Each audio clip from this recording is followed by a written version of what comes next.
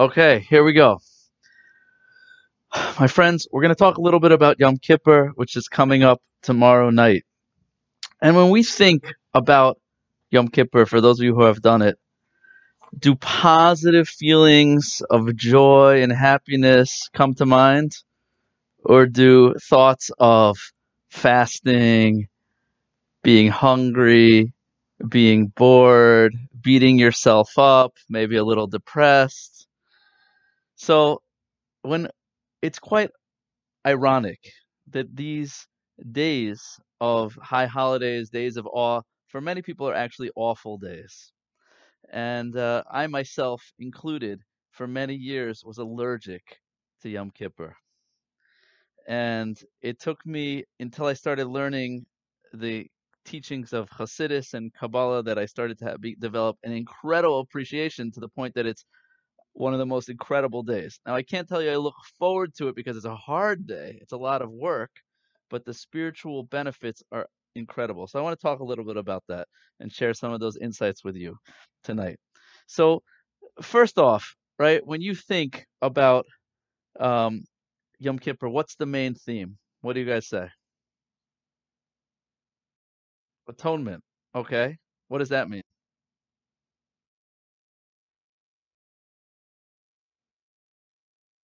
Okay, you're saying sorry for things you did wrong. Great. What else? Any other words come to mind or themes? Tshuva, which is like, what does tshuva mean? Repentance, another Catholic word. So there's repentance, there's atonement. Anyone else? Oh, charity. Good, good. That's a Jewish return. Return. What do you mean by return? Wow, that's spiritual. Okay, hold that thought. Salvation. Wow, that is really. That's not cat. Oh, starvation. Sorry, sorry. Starvation. Yes, starvation. And is there an emotion connected to the day? And if so, what emotion? Mourning, regret, anything else? Guilt, forgiveness, not okay, if that's an emotion, could be, yeah. Okay, great. So the thing that's so disturbing about the day for so many people is that most Jews don't go to synagogue most of the year. And they are called high holiday Jews, that they go only for the high holidays. So they spend the whole day kind of not living like the best Jews, and then they go one day a year to beat themselves up for what they did the previous 364 days. So it's no wonder why people don't go to synagogue more often. They think it's a very depressing place to be. So the reality is quite the opposite. We get there though, but you think about it, right? It's a day of beating yourself up. I did this wrong, I did that wrong, wallowing in guilt. And on top of that, you're hungry. You haven't eaten all day. And you ask the rabbi, why are we fasting? He says, so you don't think about food. And you're like, don't think about food. That's all I can think about. And then they hand you a book, and the book is like this fat, right? And you're like, start flipping to the pages, and it's written in Chinese. And then you find out that you not only have to like read that Chinese, but you have to finish the whole book today. You're not going home until you finish reading this whole 1,000-page book, and there's no pictures. And you're like going to the bathroom as much as you possibly can just so you can have a break. And that becomes a big adventure, right? So, and on top of it, then you start talking about, besides talking about how bad you are, you start listing off a whole menu of how you're going to die this year, by fire, by water, strangulation, wild animals, plague, war. Like, gosh, what a depressing day. The irony is, and again, ironic that that's the day that most Jews go to synagogue. But the irony is, or the paradox or the problem is that if you open up the Talmud says that Yom Kippur was the most beautiful day of the year.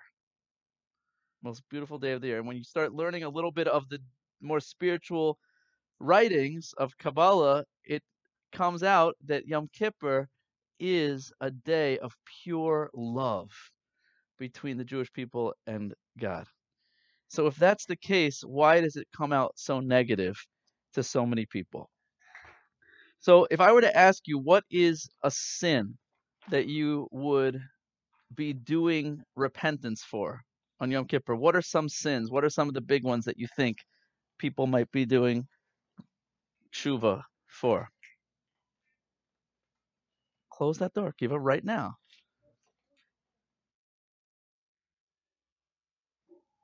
Yeah, try me. Adultery, great. That's a big one. That's one of the big three. What else might one be repenting for? What are some of the biggest sins that? Okay, being mean to people. What else? Lying, stealing. What else? Go, come on, go worse. What? Murder, of course. Murder. And once we're listing the top three, so there's also idol worship, right? So let me ask you guys, anyone here in this room guilty of murder, adultery, idol worship? I hope not. I really hope not. If there are anyone that have those issues, please reach out to me privately. But so therefore, what do we need Yom Kippur for? Let's all go home. We don't need it. None of us are guilty of any of those things. So the reality is that it's much deeper, and we have a very childish view of what Yom Kippur is all about. So I want to try to dissect it in the time that we have and go deep. So let's start by talking about the idea of guilt. Right? Is guilt a Jewish thing? Do we have a concept of guilt? Others, Jewish guilt. So that's called Jewish guilt. I Googled it. I said Jewish guilt versus, and it popped up guilt versus Catholic guilt. And it said that Catholic guilt is about all the things you did wrong, and Jewish guilt is about all the things you didn't do right. So they said Catholics are afraid of an angry God, and Jews are afraid of an angry mother. Which is worse? So certainly as a Jew, you can never do it right. You know, if you come home and you're not hungry, your mother starts freaking out. What? You don't love me? You're not gonna eat? And then you eat and you finish everything on your plate. What? What are you, a chazer? What? You ate too much. Like, how could you eat the whole thing? But what about me? You didn't leave any over for me. So it's literally like you cannot win. But the reality is that guilt is not a Jewish concept, because the idea of guilt is excessive wallowing in negativity in the things you did wrong. Judaism does not believe in excessively wallowing in your flaws. We believe in remorse, feeling bad about the things we did wrong, only enough to inspire you to change. You have to feel the pain over the things you've broken and the mistakes you've made, but only as an impetus to change, to transform, to make amends, to rectify whatever you did wrong. But once you've done that, it is over. We don't believe that the negative things you've done in the past remain. We believe that when you do tshuva, you clean up the past to the point that the things you've done wrong actually become mitzvahs. They get not only cleaned up, but they become good, because they were the inspiration, the impetus for you to become a more sensitive, introspective, and refined person. So everything is a stepping stone to growth. Everything is a learning opportunity. We don't believe in guilt.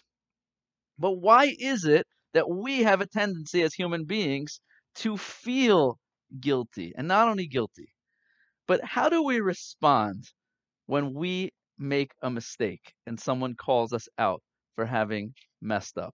How do we usually respond?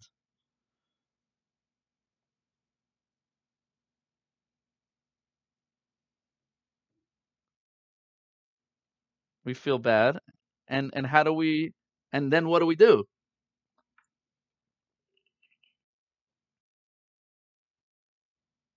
Yeah, we harp on it, and how do, and what, like, do we say thank you so much for pointing out my flaws?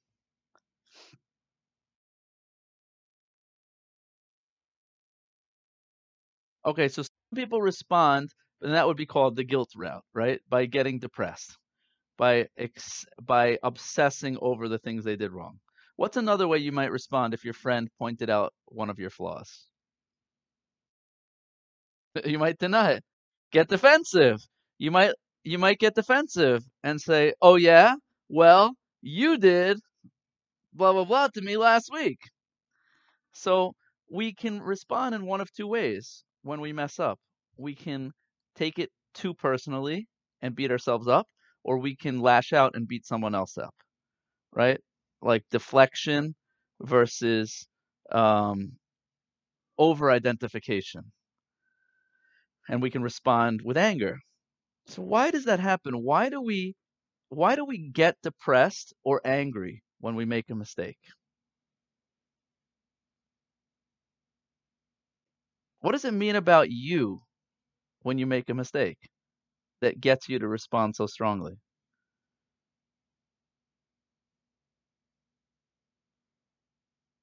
Right? You ever notice when you're driving around and you're listening to GPS and you make a wrong turn?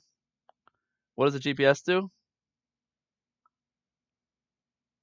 Recalculates, right? The GPS doesn't start cursing you out. It doesn't start yelling at you, right? It recalculates. So it's very hard to get upset at a GPS or to beat yourself up at a GPS. But why do we beat ourselves up when someone else points out our flaws? Why don't we just recalculate and say, "Oh yeah, you're right. I made a mistake. Got it." The answer is very simple. We over-identify with our actions. We think that when I do bad, you know what that means? What does that mean about me? I am bad. We think that our flaws define us. If I fail, that means I am a failure. If I lose, that means I am a loser. If I do something bad, that means I'm bad. And that is the source of our problems. There's a major point that we have to make a distinction amongst 2 points. This is life changing. The difference between accepting someone and approving of someone. What's the difference between accepting someone versus approving of someone? Acceptance versus approval. What does it mean if I accept you?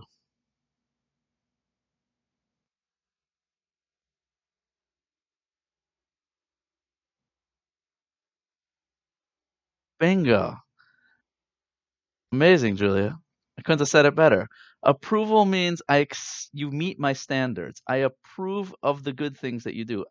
In my book, you have met my criteria for success. But approval means I accept the totality of you, even the things that I don't agree with. Right? Do you have to approve of my choices as a friend or as a family member? Do family members have to approve of each other's choices, lifestyles, decisions? Certainly not. We're not always going to approve of each other. Should, in an ideal world, should family members accept each other? Certainly. That's the difference between conditional love versus unconditional love. Unconditional love is I only love you if you do the things I want you to do. Unconditional love is I love you and I will always love you regardless of what you do. Because I respect you as a human being and I respect your choice to make decisions that I might not agree with. Right? What a parent really wants from their kids is that their children should be independent thinkers. Unfortunately, a lot of people have this confused. And we think that if you don't do what I want, then you're out. And that's a big problem. Nowadays, in many circles in America, people have a very hard time having discussions about ideas because they think if you disagree with my values, then you're attacking me personally, and therefore I can't have a conversation with you about things that I disagree with. As opposed to in a world where people recognize that I can love and accept you even if I disagree with you completely. There, we're free to have conversations about ideas and values, and no one feels personally attacked because we're just intellectually discussing ideas. So, how this comes out in practice is that when your parents someday, soon, all of you, say amen, you will have children that make mistakes. And when your children make a mistake, you don't respond by saying bad boy, bad girl. You respond by saying that was bad. What you did was bad. That was a bad action. Because then you're differentiating between the actions and the person. Because according to Judaism, you are not your actions. Your actions are extremely important. Important. You have to take responsibility for your actions. You have to fix your actions. You have to repair the things that you've damaged and broken, but you are not your actions. You can change your actions. You can change your behavior. That's an expression of who you are, but it's not who you are. So guilt means over-identification with your actions, and therefore I feel bad when I do bad. Judaism says, do not define yourself by what you do. Do not define yourself by the mistakes you made. Do not define yourself by your successes. Define yourself by your intrinsic identity. And that's what I want to talk to you about right now. So, who are you really? When we talk about repentance on Yom Kippur, we are not talking about returning to God. I mean, of course we are. But what does tshuva really mean? What does the word tshuva mean? We translate it as repentance. Julie, do you know what tshuva really means? Tatiana? The word tshuva, it means to return. It means to return. To return to what?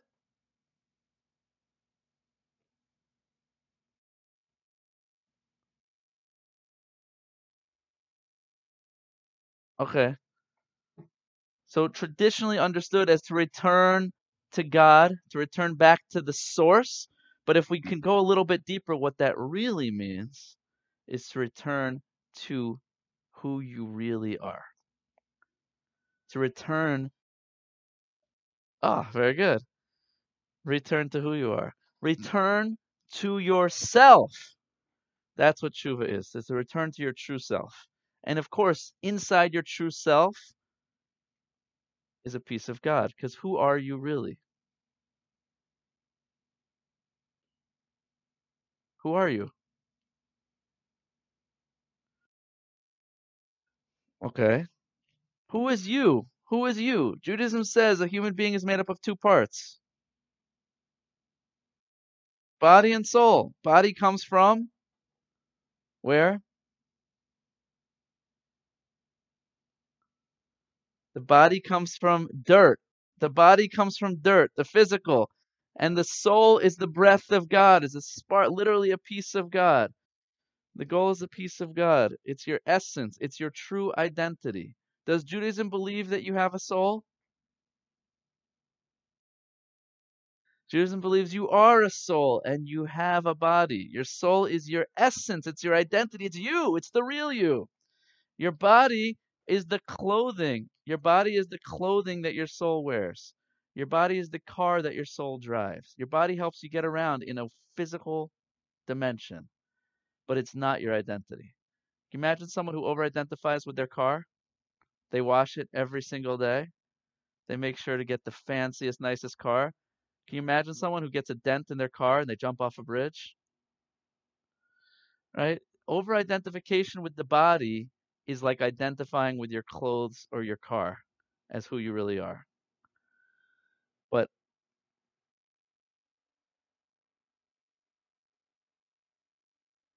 we do it all the time. We do it very often. It is a form of idolatry because we're looking at the external world as real, as opposed to at the internal world, which is the world of spirituality, the world of unity, the world of oneness. So which is which is real, your body or your soul? Someone asked me a great question after I taught this class a few weeks ago. So I said your real soul is the real identity is your soul. Your body is just what your soul wears. And someone says, so why do we say in prayers, a lot of prayers, when we wake up in the morning, we say, Moda ani lefanecha, thank you, God, Shechazarta bi nishmasi, who returned to me, my soul. That's a contradiction. We say also in the morning prayers, God, the soul you gave me is pure. Who's the me? So the answer, I believe, is that the me is the combination of body and soul. The me is really, who are you? Wherever you place your consciousness. You can live life as a body, you can live life as soul. The reality is definition. What's the definition of life according to Kabbalah? What's the mathematical equation for life? That's the numerical value. Body and soul. The life equals body and soul together. The body soul combo. It's not just your car because you can't live without it. Literally. What happens when a person dies? Definition of death. Body and soul separate. Soul leaves the body. Body and soul disconnect. So life is both body and soul. And there are many times in our life where we over-identify with the body because we're living in the body. We're born with the body. When you point to yourself, most people point to their body because that's the part that we most identify with. So both are true. The reality is you are both body and soul in this lifetime. You are body and soul. Your soul is your true identity, but in this world, it's body and soul together. So they say the soul that you placed in me because our first identification in this world is with our body. And our body is the greatest tool that we have because without it, we wouldn't be alive. And without life, we wouldn't have the ability to connect spirituality with physicality, to literally create life, to create souls, to bring spirituality into physical. That's all of Judaism. It's how you eat, it's how you conduct your business, it's raising children, right? Which is why the most spiritual thing that a person can do in this world, what's the most spiritual act according to Judaism? What? More than praying. What's the most godlike thing you can ever do? Bringing life into the world, bringing bodies and souls together, spirituality, physicality. So in Judaism, there's always food because food is also spiritual. You're taking the inanimate and you're making it part of you. You're lifting it up. So which is stronger, body or soul?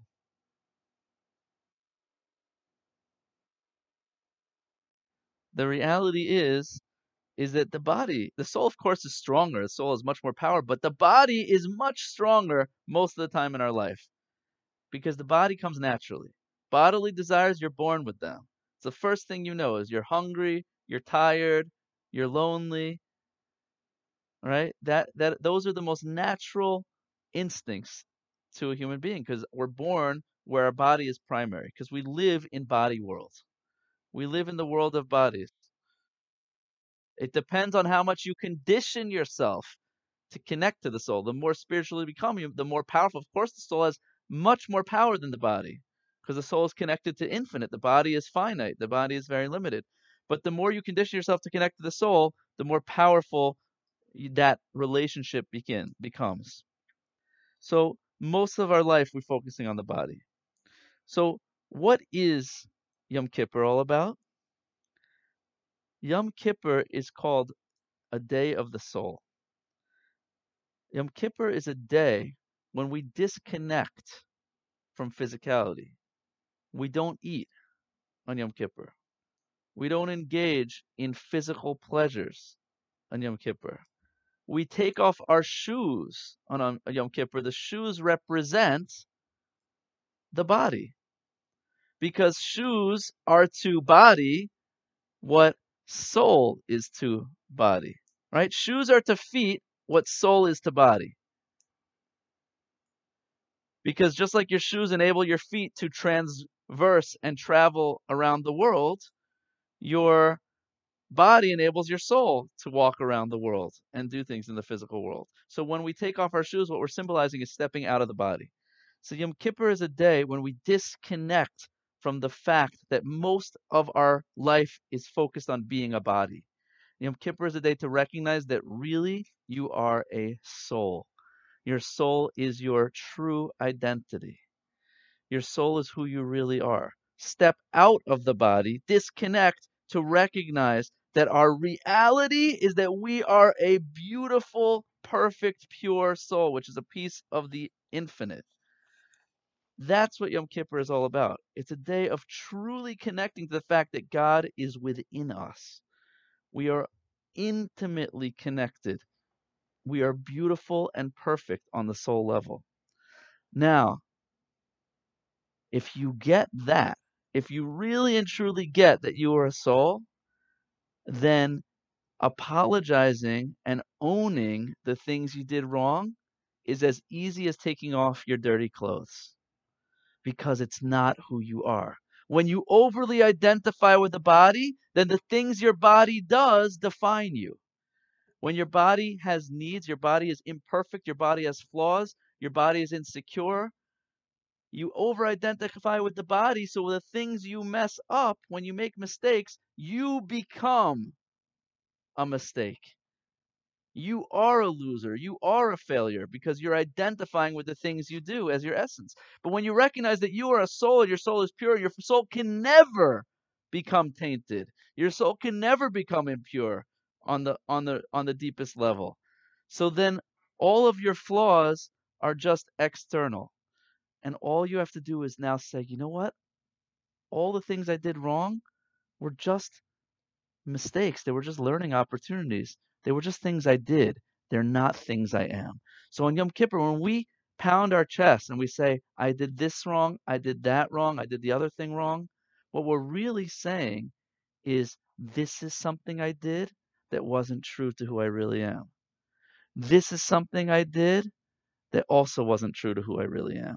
And this is something that I shouldn't have done. When there's one sin that we're repenting for on Yom Kippur, not murder, not adultery, not stealing.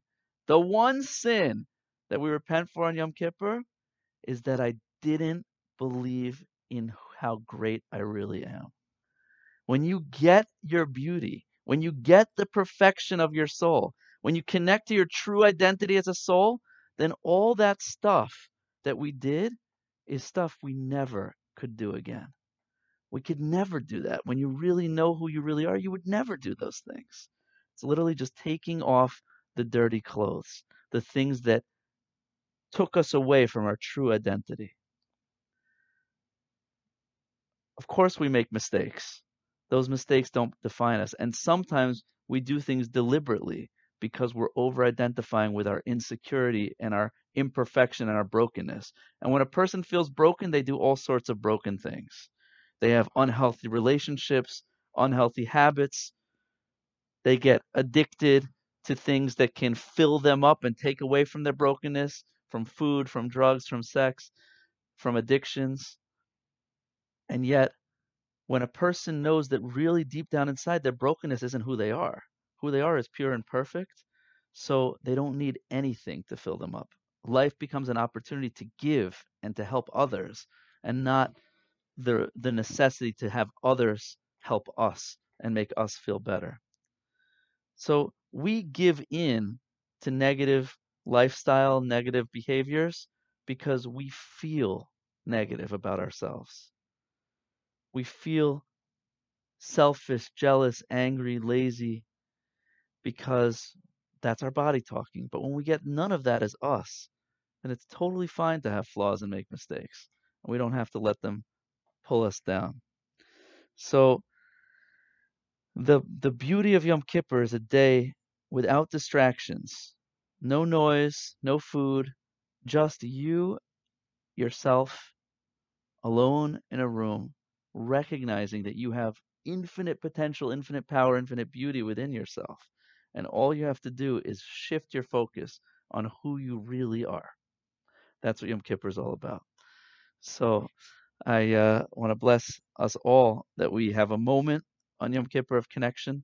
You know, when you turn off your phone, suddenly you feel very naked. And when you don't have any food or drinks to get, there's nothing to do but face yourself. Right? You ever notice when you go to the fridge and you open it up and you're looking for something and it's not there, and then you come back a few minutes later and you open it up again as if something might have changed in the few minutes that you stepped away? So the reality is, why are we looking in the fridge? Because we're not really hungry. We're empty. And we think that food will fill us up. We think our phone will fill us up. We think our friends on social media will fill us up. We think everything in the world is a distraction to fill us up the emptiness that we feel. The reality is that all we have to do is recognize that we're already full, and then we don't need any of those things. Because on the soul level, we are full, and we have so much to give, and all we have to do is connect to who we really are. Yom Kippur is one day that gives us a fighting chance the rest of the year to stay connected to soul as our primary driver of the animal, the body, and not let the animal run wild and make decisions for us. So, wishing you all a Shana Tova, a beautiful year, a sweet year of connecting to your true self and letting that radiate outward into all your other relationships. Thank you, guys. Questions for a minute before we move on?